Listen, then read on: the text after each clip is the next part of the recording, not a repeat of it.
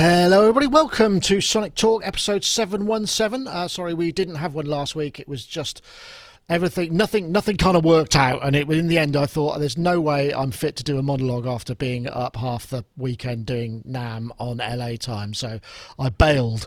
This week we have a show. Next week we won't have a show the week after because I'm actually going on holiday, which I'm really looking forward to. But if you're interested in what this show is about, it's music technology, and we've just had the NAMM show. We've before that Super Booth. There's also some big announcements today, so we'll be talking a little bit about the news of music technology. Maybe things that we saw at NAMM.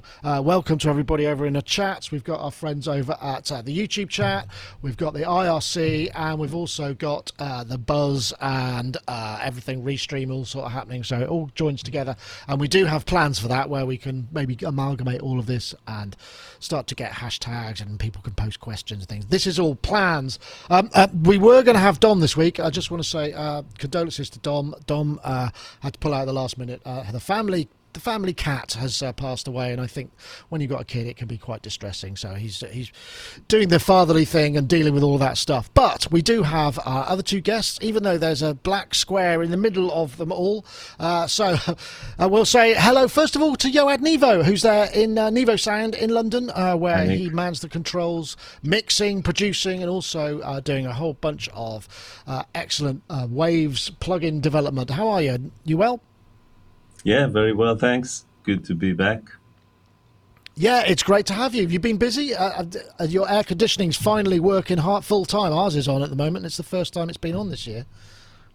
To be honest, it's kind of nice and cool here at the moment. It takes the building is so, all the insulation and acoustic treatment and stuff. It's so heavy that it takes a while, so you need quite a few warm days for the heat to actually infiltrate. So fortunately or not, we have very few of those in London, so it keeps cool most of the time. I just can't bring myself to put in an expensive air conditioning system that I can't see and I only use for 5 days a year, even though when we're filming it gets really hot in here. I have a massive system here, and I even have a redundancy, so everything is double. I have two, like it's massive, but I hardly use it. I mean, if you needed generates a lot of heat. Yeah, but, that's true. You get a lot of heat out of your gear, don't you? Yeah. Well, lovely to have you, Yoad. Always a pleasure. And we've also got Mr. Rich Hilton, who's flying the Sonic State Folsom T-shirt flag. He's actually on tour with Chic. Are you in Paris by any chance? You're muted. I think you're muted. Take a drink. Excellent. Take a drink. Sorry about that. I am in Paris. I'm in a absolutely tiny hotel room, and which costs some exorbitant amount of money. And we're playing two shows tonight, once tonight and one tomorrow, at a place called Salle Pleyel, and looking forward to it very much. Nice. Oh, before we get on to other stuff, I just wanted to big shout out to Di Stanton. The last show, he gave us a great super chat. Way to go, Di. Di Stanton just got out of chemotherapy. Champagne all round. Good for you, mate. Very pleased to hear that. Hope everything is cool and you are happy and well and all of the things that you can now enjoy. Thank you very much, Di, and good luck to you. Okay, right. Well, so I wondered where to start because we had loads of news. I suppose we should really start because this happened just before NAMM. Obviously, Dave Smith passed away suddenly, which was a real shock to everybody because, I was talking to him like 2 weeks previously at NAMM. He seemed very well, obviously getting on in years, but still vital and, moving around. It was just in some ways, I suppose it's a blessing that it wasn't long and drawn out and he didn't suffer, but he was a great guy and one of the most influential and highly regarded people in music technology. And let's not forget, MIDI was his thing, as well as programmable polyphonic synthesizer, analog synthesizer, and many other things. And just an all-round nice guy. I'm guessing, Dave, Rich, you probably met him a couple of times. He was always around, wasn't he? He's a lovely, lovely, lovely man. Such a shame. Dave Smith was so important to the stuff that we do and talk about. It's unbelievable. And yes, on those few occasions where I got to speak to the man, he was incredibly nice and incredibly patient. And I watched interactions with the customers at the NAMM show, and it was just, it was nothing but dignity and love going on there. And of course, the man is substantially responsible for the MIDI spec on which we've been basing our inter-instrument communication for like 40 years now. And if there was ever a testament to how robust and what a great idea that was, it's the longevity and the way that it has accommodated so many things beyond what it was originally designed to do. And I just wish peace for his family, because I don't know them. What a great man. Yeah, absolutely. I mean, I think everybody was a bit shell-shocked at the sequential booth, because, I mean, apparently he was en route to NAMM and, you know, doing what he loved doing, as they said in the statement on the website. You know, he was out on the road kind of doing what he enjoyed. I know because, Yoad, you got the Rev 2 that we reviewed, so, you know, you have some Dave Smith in your life, and, well, more than one piece of Dave Smith, I'd imagine. Yeah. Like you mentioned, it was just, I don't know, 3-4 weeks ago when I saw you and Dave chatting at the Super booth. Yeah. I saw him a few times in a few occasions, but I never got to know him personally. And I was thinking to myself, maybe I should just, kind of step in and force you to introduce to introduce me, but I didn't, and now of course I regret it. He seems such a gentle and down to earth guy for all the stuff that he did, which is unbelievable. I think he's the father of modern, instrument work or electronic instrument work. MIDI is still something that we all use very much. Maybe it's not so much, the DIN cable and setting MIDI channels on our multi-timbral instruments and stuff. Although I still do it, and I still have the MIDI timepiece, from that era, and I really love this technology with all its quirks, but. And then obviously all his synthesizers, amazing. It's just absolutely. Yeah. Well, as we so often say in these cases, it's also an opportunity to celebrate, what a fantastic legacy he left. But I felt like I wanted to say something, because I've probably spoken to him every year since about 1990, since we started doing, 1999, since we started doing trade shows. It's kind of, by all accounts, we know he lived life to the full, was really into sort of fitness and stuff, and tequila, which is always something I can get on board with. In fact, we got a selection of the Dave Smith glasses, the sequential glasses, so we'll keep them and put them to good use. Anyway, I felt we should bring that up. Now, I was at this point going to be playing a bunch of videos, but unfortunately I can't get them into the system. There's some weird network issue, which means we'll have to discuss about them. So it's a little bit disappointing, but we've got a couple of things. I mean, the first one was I think I might be able to actually press this so that the link comes up.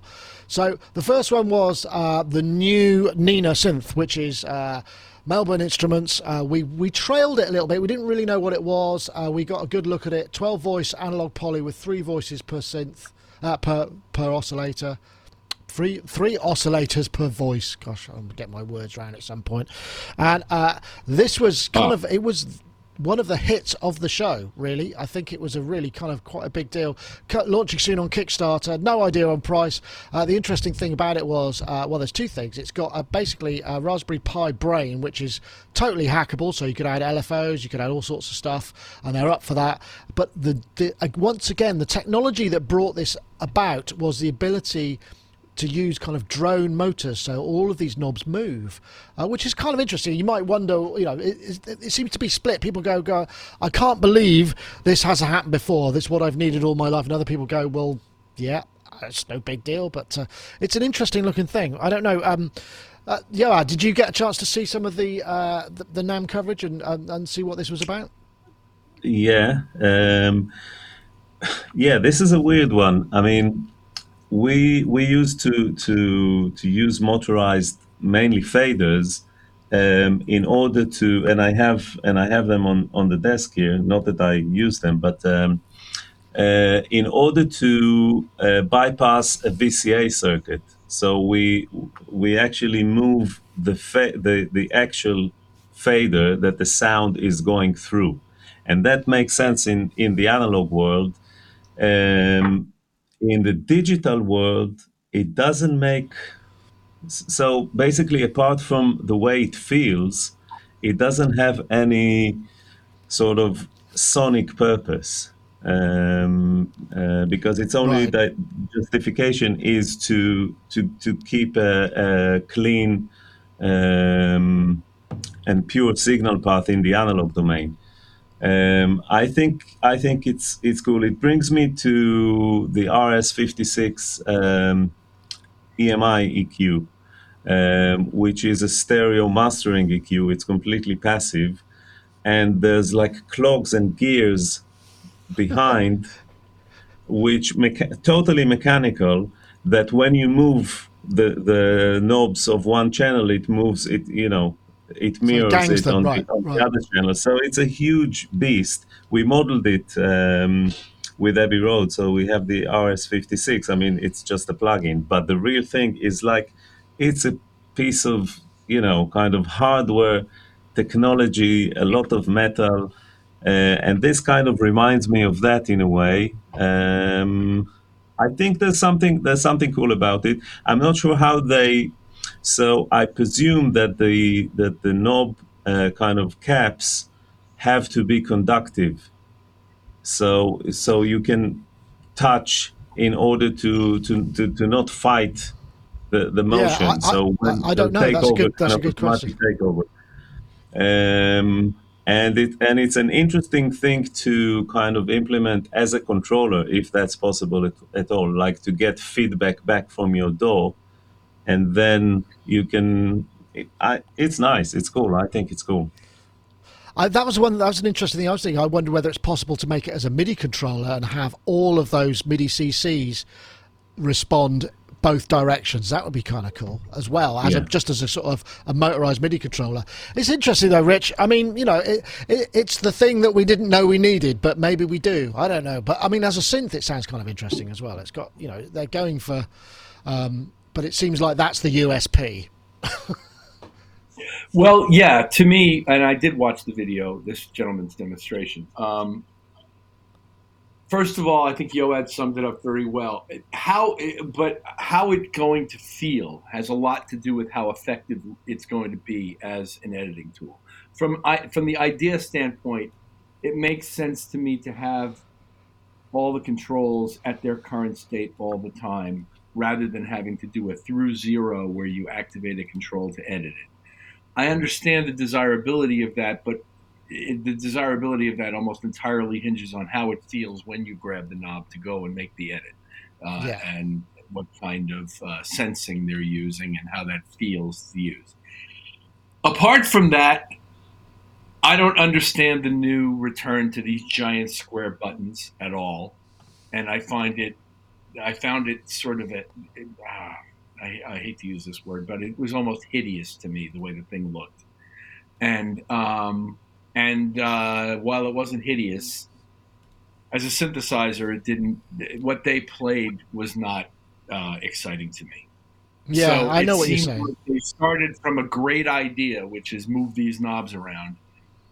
And now, how do we package this thing, and what do we put behind it to represent the benefits of doing this? And that doesn't seem to be satisfying to me as much as the idea of having moving knobs on a synthesizer. That said, does it make any noise? What does it feel like? I'm interested to know operationally. Does it sound like a whole bunch of clackety clackety clackety every time you're playing back, patches that have parameter changes? Like, what exactly does this thing represent, and why doesn't it sound better? Or if it does, why didn't you show us that it does? I can totally get that. I mean, we've seen this before, haven't we? When synths get prototyped before they've had the sound design and the patches made, and the kind of the people who really know how to make great synth sounds to sort of demonstrate the best of it. Sometimes they can be poorly represented, and that doesn't necessarily mean that it's not there. But yeah, I agree with you. I don't think perhaps the sound demos were the finest. Although Jim did quite a good one, I think, or certainly something better anyway. For us, what was the meeting like where they designed a giant square orange buttons? I would like to know what that meeting was like. Well, I mean, the same on the OBX 8 as they've gone to that for those big tab buttons again. They're not orange. No, but that's harkening back to the originals from which it derives. In other words, that has a legacy behind it, and plus, it's not that sort of deep throw PPG like looking thing. It's that's a different thing, and that I think looks fantastic on the new instrument. But these buttons bothered me. Okay, I'm feeling a title there. These buttons bother me. I like the sound of that. That's good. Sorry, I didn't want to come in. I've had it. I just I agree with everything Rich said, but I want to add that. It's good to know that the availability and affordability of motorized knobs is such that it's available as a mass market instrument, because that means that maybe in the future we'll be able to see all our modular stuff having such knobs and together with automated or memory kind of patch bay with memory, like a matrix sort of active thing. We'll be able to recall patches, and that will be the day that I will fully embrace the analog, the modular environment. I think that will be a big... Well, that's a really good point, because I mean, if these knobs, I mean, because one thing he did say, Dan was saying, he said, obviously it's not going to be bottom dollar, but it's surprisingly affordable, in his words, whatever that means. I mean, we don't know until the Kickstarter launches, but maybe that and I think it's because drones have become so much more prevalent that mass production of those that technology is much more available. So maybe it is something that's just going to be there for us. So I mean, I'm pretty psyched about it, and it'll be interesting to see how we go. So I think at this point we're just going to have a little word from our friends over at where should we go first? Let's go to Baby Audio.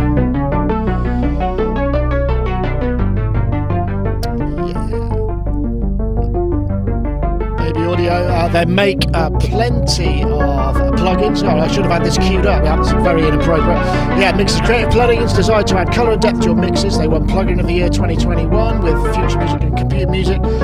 Try Spaced Out, a modern interpretation of the Space Echo effect using delay, reverb and modulation for a creative workflow, named Plugin of the Year 2021 again. And get 15% off when checking out with the code ST15. If you buy anything from babyaudio.com, use the code ST15. Thank you very much for their support. Gosh, I am rusty. That was do beg your pardon. Okay, next topic. And this again is, and I think this is kind of interesting. I think we might be heading into well, I don't know where to go first. Where do you want to go first, yeah? Because we got the new plugin format and we got GPU audio. I mean, it seems like plugin central. So. I think they're kind of related topics in a way. They kind of are, aren't they? Let me see. So, I'll go. Let's go here, right? So I'm just going to let's start with this guy.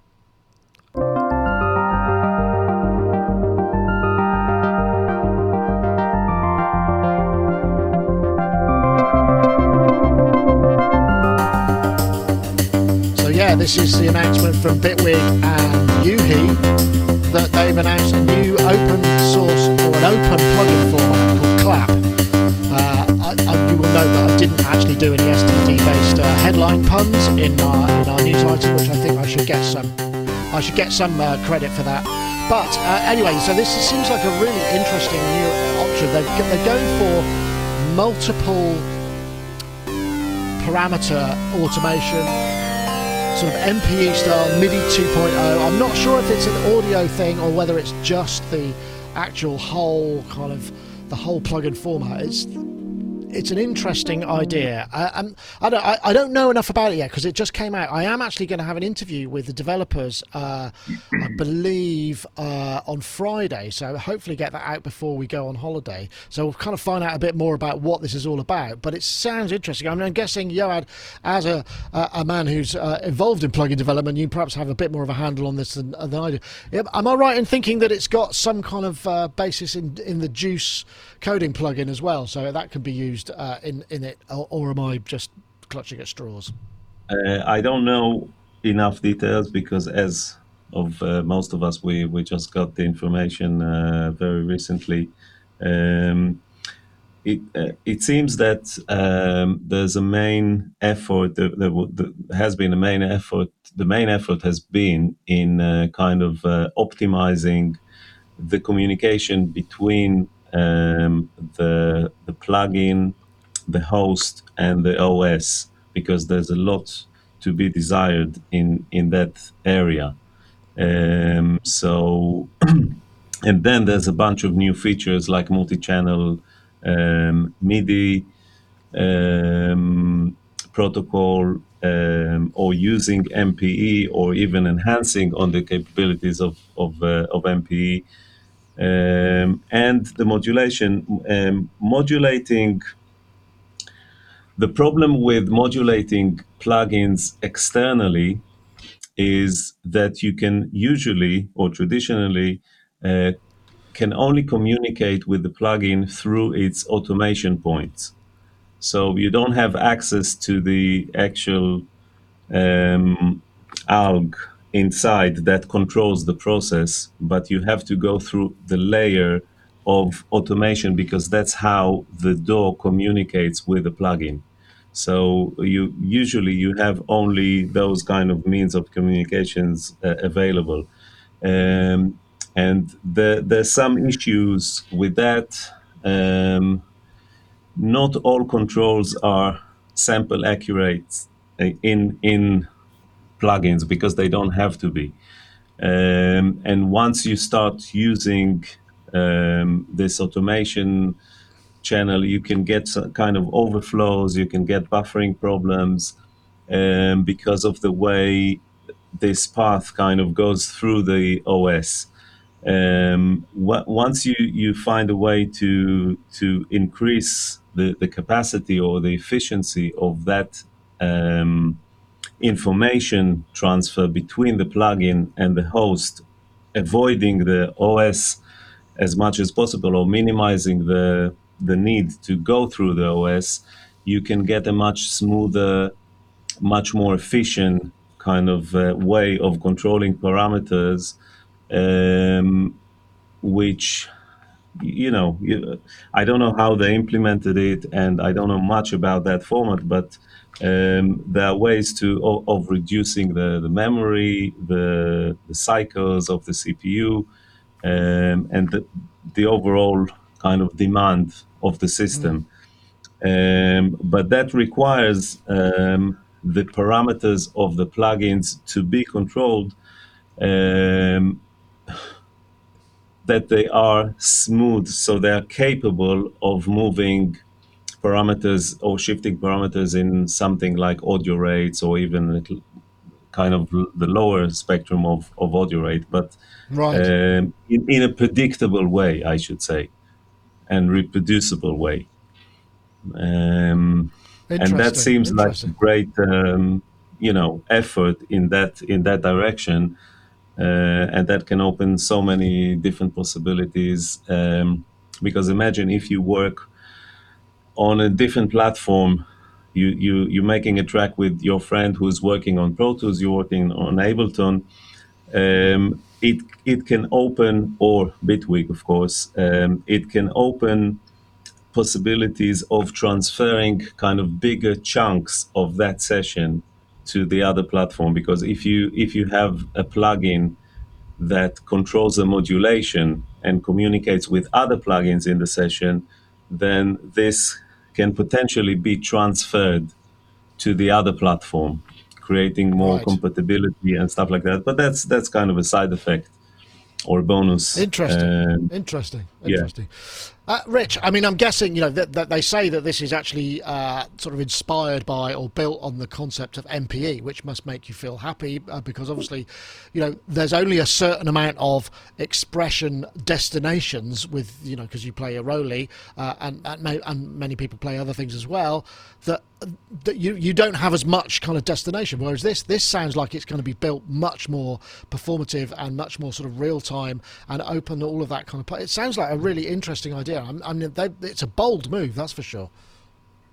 Yes, it is, and made by people whom I respect and whose products sound wonderful. So that doesn't hurt either when you're demonstrating anything to do with synthesizers, having your soundtrack sound really nice. I can't add anything to Yoad's wisdom on this because he is in this and I'm not. And I've never done any coding related to plugins. So I just have to take at face value that there are additional benefits and that these multiple streams of information that are now available that weren't available before are going to prove to be creatively beneficial. So I don't really have a way to evaluate it except to say that pretty much everything I've seen Yuhi do has been brilliant on some level. And I'm not that familiar with Bitwig, but it looks like a fantastic system to me at a distance. So I would trust that they're also some very clever people. And so I think you've got some very clever people behind this. The question of whether you get it adopted by enough other people to make it meaningful now follows logically. But as far as the tricks involved in getting this to happen and what is required, I can't possibly stand on the shoulders of Yoad's experience. It's interesting. I mean, I think the web page. I think I've got it here. They've actually they've got a list of there's I haven't got the full web page, but there's already Arturia, Avid, Epic Games, Unreal Engine, which is a big one to get. Presonus, Valhalla, DSP, VCV, Transfer Records.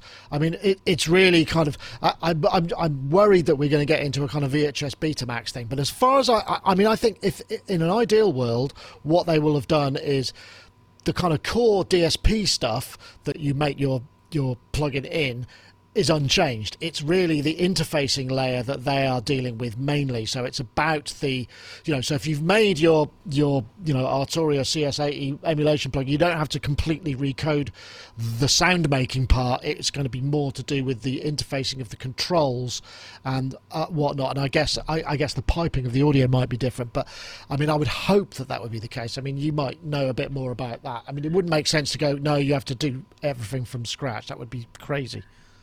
No, because it's not dealing with the actual process. It's dealing with the way you control the process. So it's another layer on top of the actual process core, if you like, or right. the DSP, the actual signal processing. However, I can see it, creating so many bugs and so many problems in a good way, because sometimes when you have it's like porting plugins to different platforms like Windows, Mac, audio units. There are always issues. The process is not changing, but the way you communicate with the environment around the plugin changes, and that leads to kind of adaptation and tweaking sometimes, most of the times, I would say. But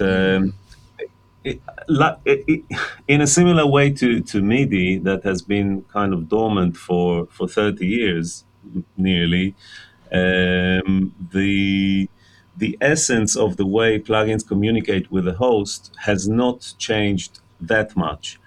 And now this is a great opportunity for progress, really. Yeah, I mean, it does sound like, I don't want to get too technical, but it sounds like possibly, if this is adopted, then the bit where you have to interface with the OS is kind of handled by it. So you maybe don't have to do quite so much of the sort of, if it's Windows, you have to do it this way. And if it's a PC, if it's Mac, you have to do it this way. Maybe. I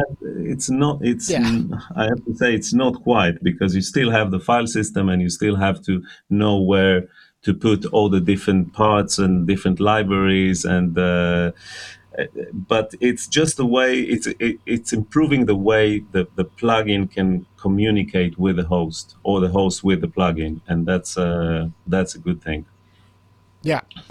Okay, well, and I had a video to play for that, so that's a bit of a result. And the other thing is, I mean, we should probably do the same thing with plugins as well. Maybe what I'll do, I know it's only been a short while since the previous ad, but I suspect this will be quite a big topic. So we'll just have a word from our friends over at iZotope as well. Thank you very much to them for their support. iZotope Producers Club is a one-of-a-kind membership for producers ready to take their tracks to the next level. Once you join, you'll gain access to powerhouse iZotope plugins and a curated selection of tools from our partners, such as Melodyne from Celemony. Plus, as long as you're a member, you'll get every future update to the iZotope plugins in your membership for no extra cost. We'll also regularly serve you new curated content like exclusive inspiration-sparking sample packs and preset packs, and industry-leading training ranging from our own tutorials to vocal production lessons from the world-renowned Berklee Online, taught by Grammy-winning producer and engineer Prince Charles Alexander. With new content being added every month full of valuable production techniques, tips and tricks, and solutions to common production problems, becoming a member is an investment in your career that grows as you and your career do. For more information on iZotope Producers Club, head to iZotope.com. And once again, we thank them for their continued support. In fact, if you go to iZotope.com/Sonic Talk, you get to a special custom landing page where if you use the code SONIC10, you can claim 10% off your iZotope plugin purchase, or try Music Production Suite Pro free for 30 days. Once again, we thank them very much for their support. Okay, so this is another big one. Again, I was going to have a video, but the cloud let me down. It's just the way it goes sometimes. So this is the GPU audio, which is gpu.audio. If I just press this guy, this will bring it up, and then I'll put another link in. So this was this is not new. I mean, we've been kind of in the area of trying to use GPU audio for a while, at various points in music technology. This seems to be a much firmer and much harder go at it. What they've got here is basically...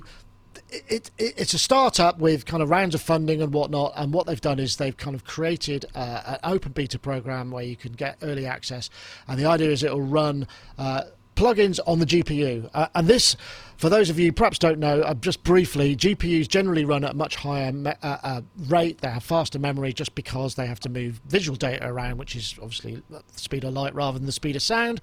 And you tend to get more grunt out of a GPU, and quite often we're probably not using them as much. At the moment, it's only Windows only. They're going, and NVIDIA, but they're going to AMD, and they're bringing Mac stuff out. And I'm not entirely sure whether they're bridging plugin stuff that you can offload, or whether they're doing custom plugins. They do their own custom plugins, but even with VST3, which they're currently using, they get 1 millisecond round trip, which is pretty good. But if you've got your custom plugin, you're talking about 150 microseconds, which is pretty low. Again, I guess I'll come to, actually, Rich, I'll come to you first, because, we've had DSP accelerators, they're all, we're familiar with this kind of notion of offloading. The idea of actually being able to do this directly to the card that you might already have in your system. Okay, it's not M1 Mac friendly yet, but I guess they're going to have to bring all of this stuff to the party too. What are your thoughts? My thoughts are that most people are sitting there with a GPU that's really hardly doing anything, and that this is a really great idea. And it had been proposed to me by a friend of mine some years ago, actually, that this would come. So I'm not surprised to see it, because my friend basically told me this would happen. And I don't see a downside. And it's funny because I bump up against this. I don't do a lot of video work. So I'm currently considering a new computer. And I'm considering it in the context of not expecting to do a lot of video work, because I just don't. But still, you want GPU power so that if you're gaming or doing whatever you're doing, you have that available to you. But quite often it's not really being called upon in any kind of deep way compared to its capabilities. So I think this is a totally sensible thing and makes at least as much sense as what we were just talking about, which is a better plugin standard in terms of mediating between the various aspects of your computer. Yeah. I wonder if they're thinking about this would interface, you know, whether the new clap would protocol would work somehow. I guess, Johan, you probably have considered these matters before and looked into it. I mean, it's an interest. I'll tell you one thing before we go any further. This video was the biggest video that we shot at our NAMM coverage, by a factor of 3. Oh my! Don't know what that was. That sounds like a door. That's all right. I'll take it down. I mean, and I think it's partly because, you know, GPU is something that has got a wider search term, and, you know, it'll break out of our little music technology ghetto. But there's a lot of interest in this. Yeah, it's almost like we're doing a full circle because we started with DSPs because computers weren't powerful enough to run plugins natively. So we had the Motorola chips, which used to run DSP, TDM, Pro Tools environment. And in fact, UAD, actually, their first hardware, I'm not sure if it was the first, but was running on a graphics card.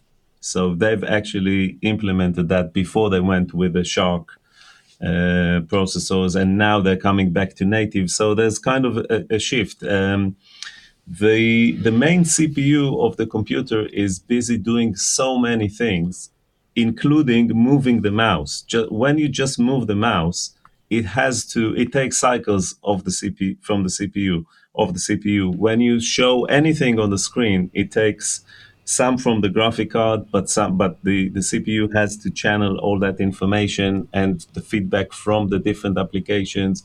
You receive an email. You have so much stuff going on that requires the CPU time or queue.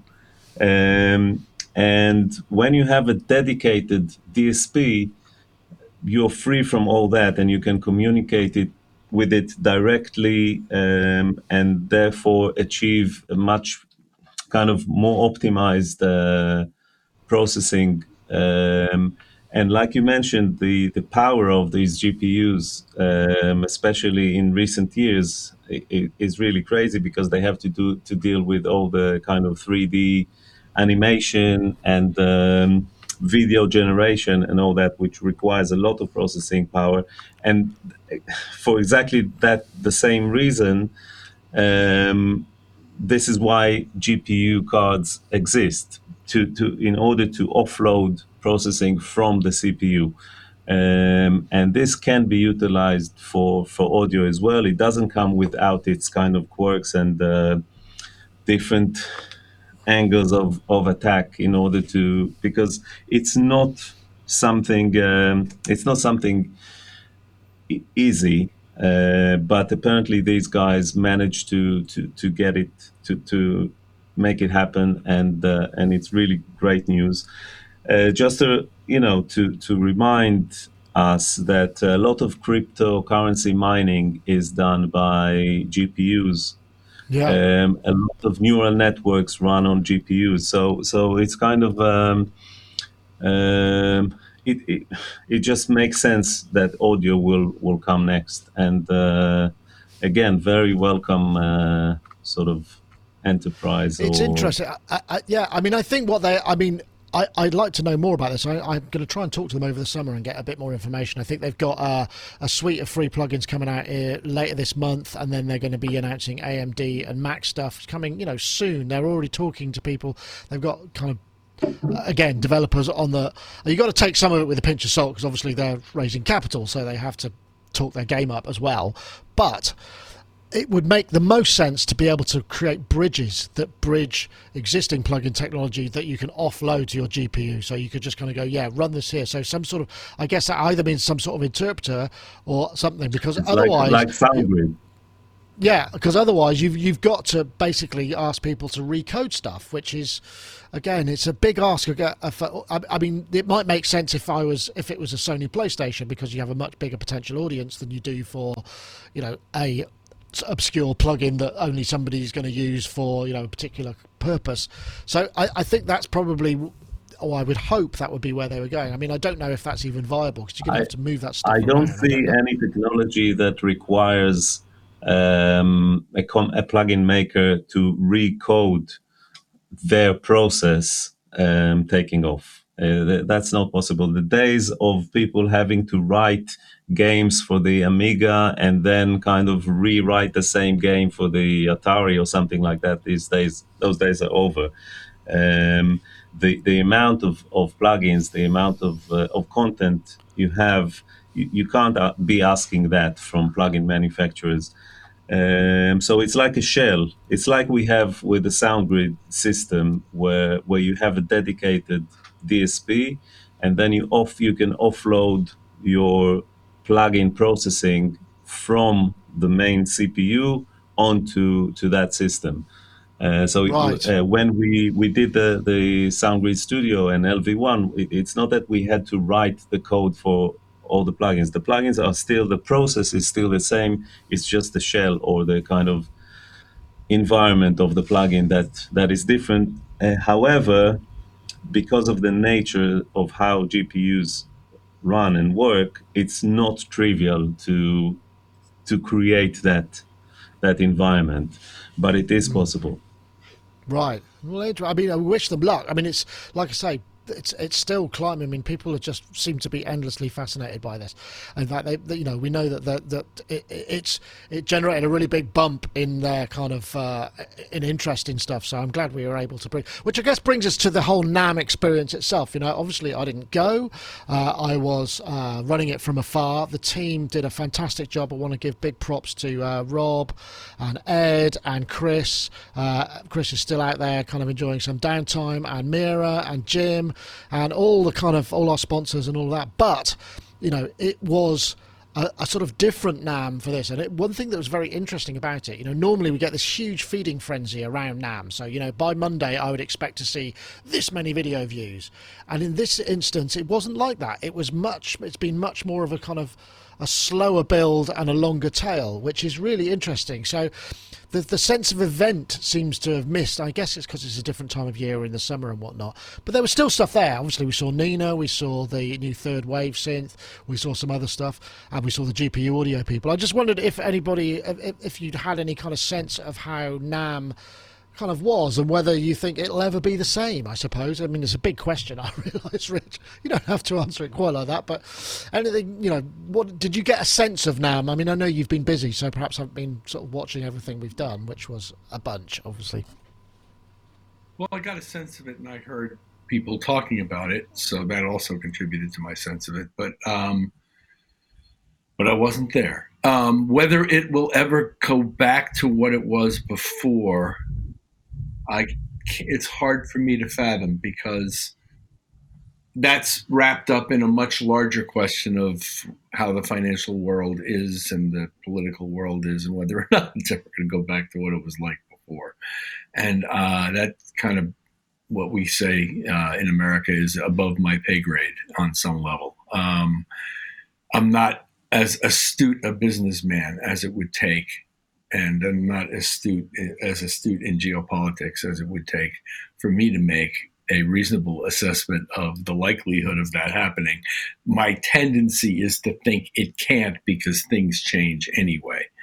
But maybe it can come back in a way that is equally satisfying to what was there before, because it seems to me that most of commerce is different. Companies are having a hard time sourcing parts to build their products and developing new products around what they can source. It's everything's shifting right now, it feels like. And so I don't know where it's going to end up, but I'm glad they had it.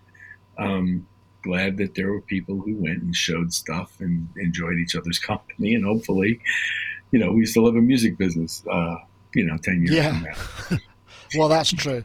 I don't know. I mean, I think it's difficult also because, when you have a break from a traditional thing in a calendar that we know costs. You know, it's not an insignificant amount of money to do that, to go or to cover it or to be there, are those things. And then you think, well, you know, what's the bottom line? It's very easy to kind of write off the social aspects and the other things that come from it because they're harder to quantify. And as we know, more and more companies are bringing in kind of more sort of hardline traditional financial directors, which don't kind of take into consideration some of those kind of intangibles, I suppose. But there was some good stuff there, right? I know, I saw some of it. I remember editing some of it, at least. Yeah, absolutely. I have to say I didn't have time to watch any guitar stuff, which I need to catch up on. And so I'm not at all familiar with what was happening there. I watched a few things on Sonic State, and I have to say that they were really good. So kudos to the team. Really good videos. But I would like to add to what Rich has said. I think that there's kind of a trend of, maybe it's just my feeling, but of everyone trying to, rather than putting out products, everyone is trying to create platforms. So it's all about big processors. It's all about like the GPU sort of thing. That's a big thing. I think that the market is quite saturated with products. I mean, there's a limit to how many 303s kind of permutations you can put out, or compressors, or so everyone is looking for services rather than products, or kind of processes which are so I think that it's a shift. I think it will come back because, like Richard said, the music industry still needs tools. The people still need tools, and cool and exciting new gadgets and plugins and whatever. And in the meantime, while all these companies are making their big plans, I would like to see more things coming out.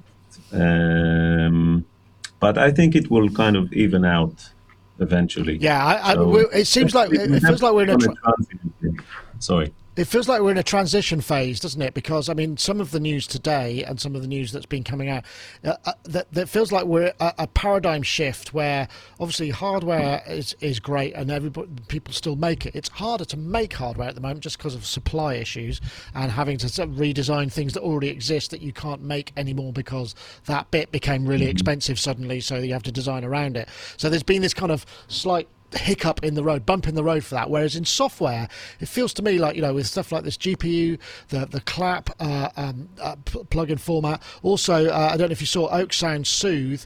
They've basically recoded that so that it'll run real time, less than 1 millisecond latency, so you can run that in live production. So it feels like we're ending up in this kind of paradigm shift that is, as the CPU cycles become more available again with the system on a chip stuff that everybody's moving towards, and that we're getting another sort of an uplift in what's possible in software and what we expect from software.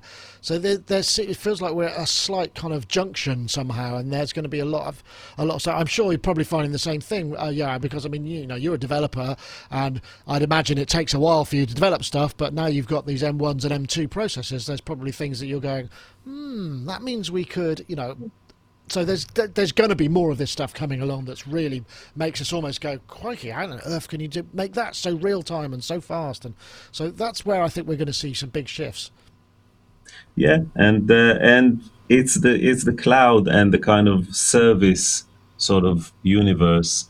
I think we are leaning more towards rather than kind of local programs in general, obviously. But I think that's why we're seeing that kind of like you said, the hardware availability, that's a big factor as well. Yeah, definitely. I think it's interesting.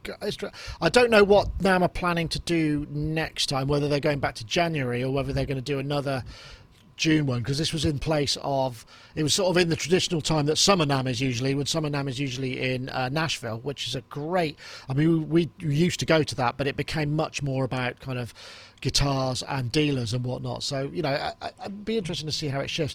But speaking of which, there was also another product announcement today, which I suppose, we should briefly cover if we can quickly, and that's the new Moog Mavis. So let me just make sure I've got the right video, because I think my list is all sort of different. Yeah, here we go. So let's see. This is the new Moog Mavis from Moog, rather, not Moog Mavis. What am I saying? And this is a sort of DIY kit, and rather than do, you know, here's all the features, they've just basically chained together a bunch of artists making tunes, which are Asima, Arusha Jain, Nigel and Silent Servant, and it's, you know, I think it works pretty nicely.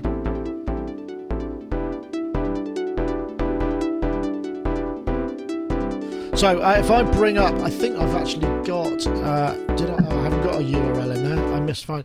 So the actual Moog Mavis itself is a single analog oscillator with wavefolding, an LFO, which is CV trackable, so I think you could use it also as an oscillator as well.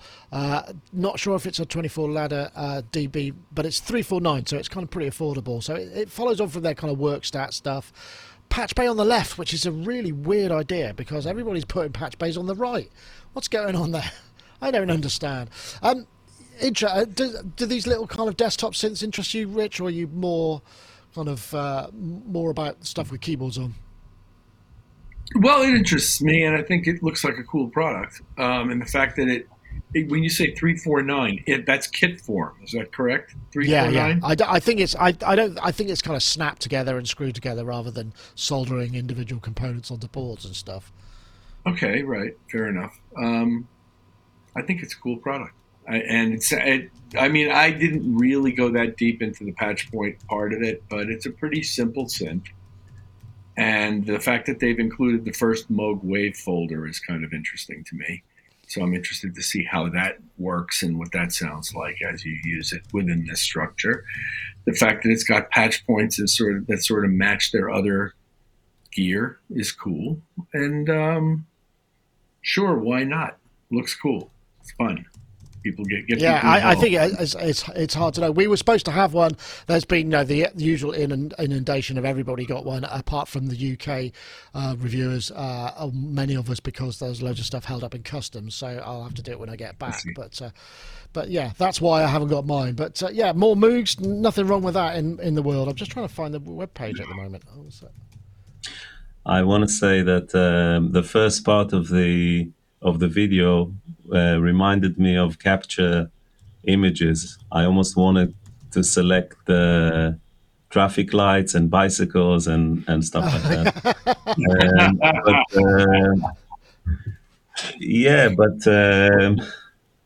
Seems like a cool product. I mean, I like, in theory, I don't have many of those desktop. I don't have any at all. I used to have a Mofo, but I think that's as close, and a 303, which is arguably a desktop unit.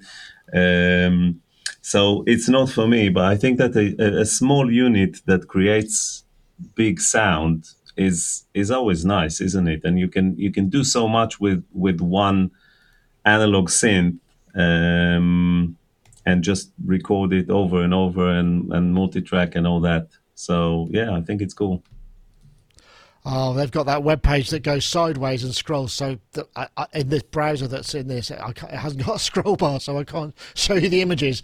Damn you, Web 2.0. Foiled again. I'm sorry about that. I would have, but yeah, it does look kind of interesting. Just see if I've got another picture here that I can just. But it is quite basic, and I think to a point it.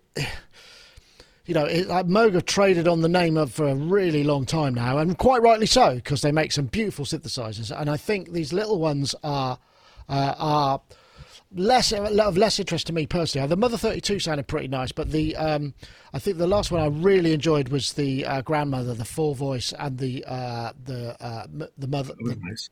That with the kind of the surface mount recreations of the original Moog modules. I mean, that thing is so.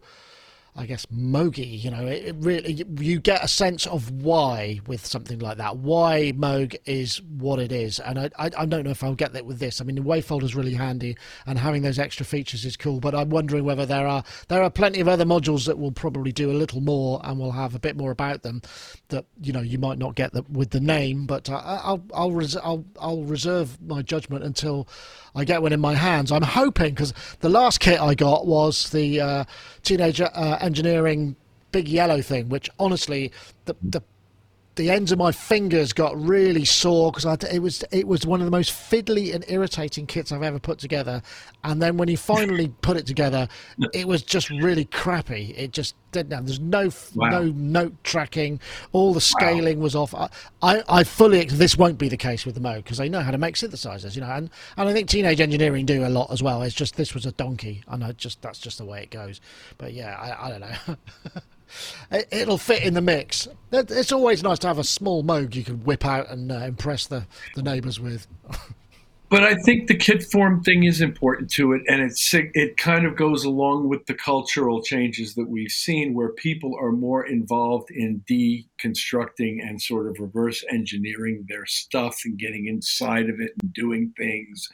And in the post-World War II era, where a lot of guys with a lot of technical training were now out in the job market, kits were very popular, and people used to buy kits to build their home audio system. And there were kits for all kinds of things, and people like to get their hands dirty, so to speak, in that creative process. So as our culture has become increasingly devoted to craft-type concepts and customized things, I noticed that people want to get in. People want to buy a Raspberry Pi and put it in their own box and tweak it out and make it suit what they're doing, you know, put orange buttons on it or whatever. And I think this just makes sense for people to have kit form synthesizer stuff available to them in this culture, as I see it. Yeah, I suppose that's in some way that's probably one of the reasons why that modular has become so popular, because effectively, you know, it's like a kit form thing, except the individual modules, you know, you can put them wherever you want, you plug them how you want together. You can, so that makes a lot of sense. But I know sort of the irony of ordering a kit from Amazon, so it arrives right now, is sort of, it's the instant but yet delayed gratification is just it's quite a paradox, I think, in modern society. But we'll see how that goes. I don't know. Yeah. I have nothing to add. I mean, kids are not for me right now at this stage of my life. So I like the sound, though. Yeah, absolutely. Speaking of Raspberry Pis, that's one of the things, you know, we do this NAMM thing. We take a Raspberry Pi on the road with us, and I ended up, some of the stuff that we can do with that now is just kind of crazy. I've been writing all sorts of stuff, which makes it a lot easier to communicate and upload stuff. Because one of the things that we did find, and this was a big issue with NAMM, and this has affected everybody, is NAMM, normally they have a 2-week get-in. So, you know, previous show, because it's Christmas, they get 2 weeks and everybody gets set up. This time there was a big show 3 days beforehand. So they had 3 days to set up all the NAMM infrastructure. And one of the things that unfortunately got hosed with that was the press network, which was, you know, it was adequate, but nothing like what it normally is. And I suppose if anybody from NAMM is listening, could you please make sure that you sort that out next time? Because if I'm playing for 3 journalists to fly it halfway across the world, I would like them to be able to use the internet when they get there to the fullest possibility that it is. That's just my little that's my little thing. There was lots of late nights because we were like, right, what are we going to do? How are we going to solve this problem? Because we're getting almost no upload bandwidth, and network is everything. It really is. It really does. But it has enabled it. But again, through adversity, you can innovate, and that's kind of what we ended up having to do, which is also good, but just not at the time. It's a bit stressful. Okay, well, I think we're probably due. It's about time we finish. I'm going to say no show for the next 2 weeks. I'm hopefully, if the UK aviation industry can get me out of the country and back in time, I will be going away for 10 days to Spain for a bit of R&R. My daughter will be finishing her last A-level on Friday, and we travel on Monday. So hopefully we'll all get to have a bit of a chill, and I hope you enjoy a bit of a summer break. I know, Rich, what are you up to? Are you in the country now for a while, or are you just or in Europe for a while?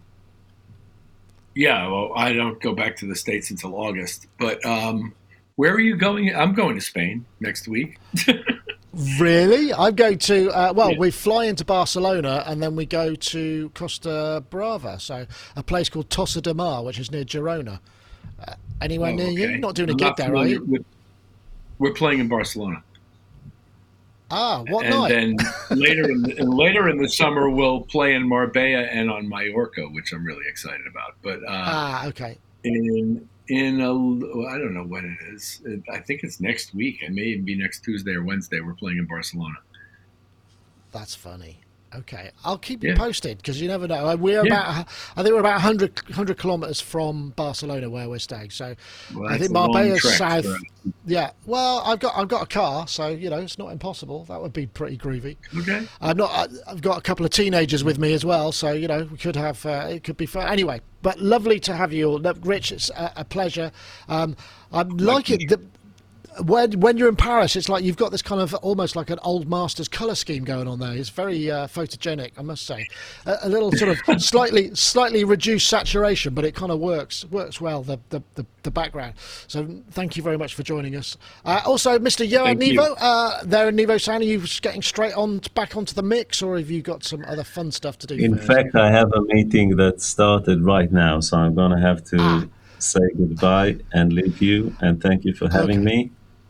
And no problem. Enjoy your holiday and enjoy the tour, Rich. And thank you. We'll see you later. All right, well, that's it for this week. Thank you, everybody. Thanks, everybody in the chat room and all of you guys and gals. We much appreciate it. So that's it for this time. We'll see you next time. Take care now. Bye-bye.